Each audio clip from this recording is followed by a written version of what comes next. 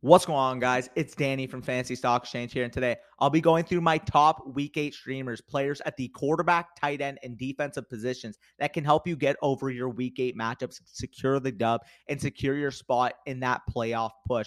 Kansas City and the Chargers are on bye this week, so if you have, Patrick Mahomes, Justin Herbert, Gerald Everett, guys like that on your teams at the quarterback, tight end, or defense positions, there are some guys in this video that can not only get you over the hump this week, but a couple of these guys I do view as potential long-term options for the rest of the season. So you guys would have seen my waivers earlier today where I talked about my favorite running backs and wide receivers to target on the waiver wire. Well, now let's look towards those other positions. We still got to grind it out. We still got to set our lineups. And there are some players at these positions right now that are outside of tight end 1, quarterback 1, or defensive 1 status that can get you over that hump this week. But if you guys enjoy, as always, make sure you leave a like down below. Let's try to get this video to 150 likes.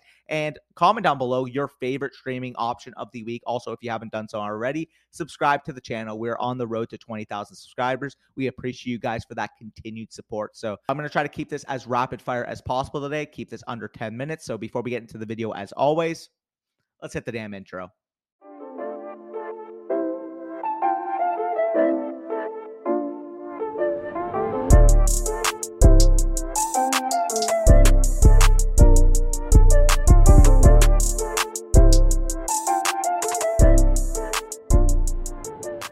All right, as I mentioned, rapid fire as fast as possible. My top quarterback streams of the week. Starting off with number 1, Daniel Jones. You guys would have seen him on the thumbnail. Quarterback of the New York Giants goes on the road to play the Seattle Seahawks. And the Giants this week have a 24-point implied team total this week, meaning that Vegas expects this offense to put up 24 points against the Seattle Seahawks. And with Daniel Jones, to put it simply, he's just looked incredible this year compared to his expectations. He is currently a top 10 quarterback in fantasy football and averages 49 rushing yards per game.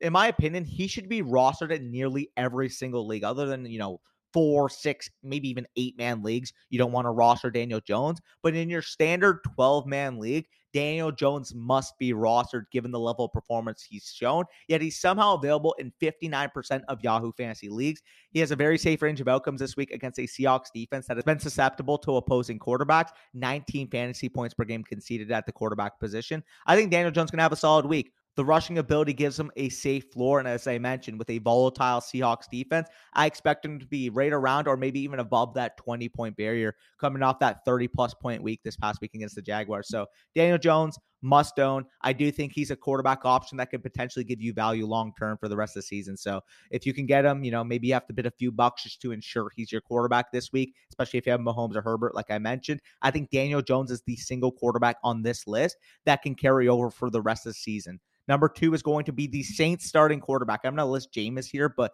Jameis Winston / Andy Dalton of the New Orleans Saints playing the Las Vegas Raiders at home this week. And as I kind of said, whoever starts for the Saints this week should be in for a treat against a potential shootout matchup with the Las Vegas Raiders. The Raiders have conceded 24.4 fantasy points per game to opposing quarterbacks this year, the most in all of fantasy football. And we've seen with the Saints this year, no matter who their starting quarterback has been, the Saints have averaged 36.1 team pass attempts per game, which includes last week where Chris Olave was their only healthy of their top 3 receivers. Whichever of these quarterback starts will be a shoo-in for positive passing game script, in my opinion, against the Raiders, making them a fine streamable option. We expect the Raiders to put up points on the other end. I do think that the Saints are going to have to throw the ball if they want to keep this game close.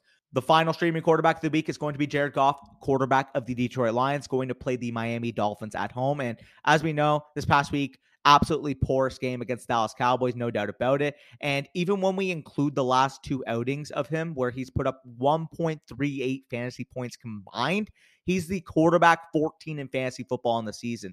Unless he's facing, a gauntlet of a task, a gauntlet of a defense, which I don't think Miami represents, especially with their current secondary situation. Jared Goff has proven that he could put points on the board and he could be a viable fantasy football quarterback. I really expect a bounce back this week against the Dolphins. And what is the current highest projected over-under game of the entire slate at 50.5?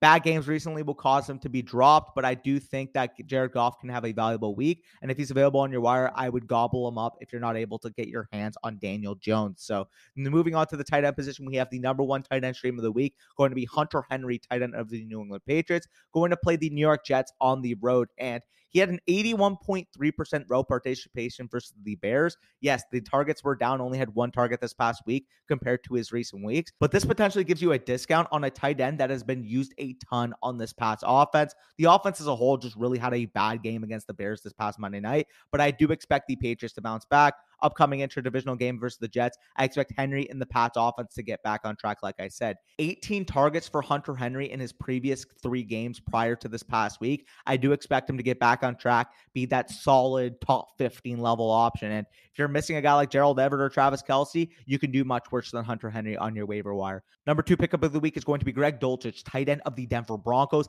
playing on the road against the Jacksonville Jaguars this week. And his route participation was down compared to the other tight ends in this range, only a 71% route participation.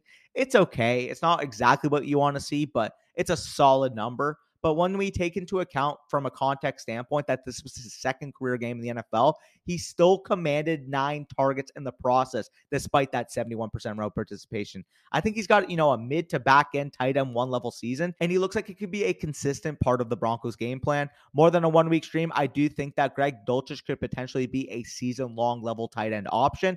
And if he keeps building off this past week, he could be a viable, 5 to 10% of your fab type of player. If you suffered an injury to David Njoku, again, I mentioned the bye weeks this week, more bye weeks coming up.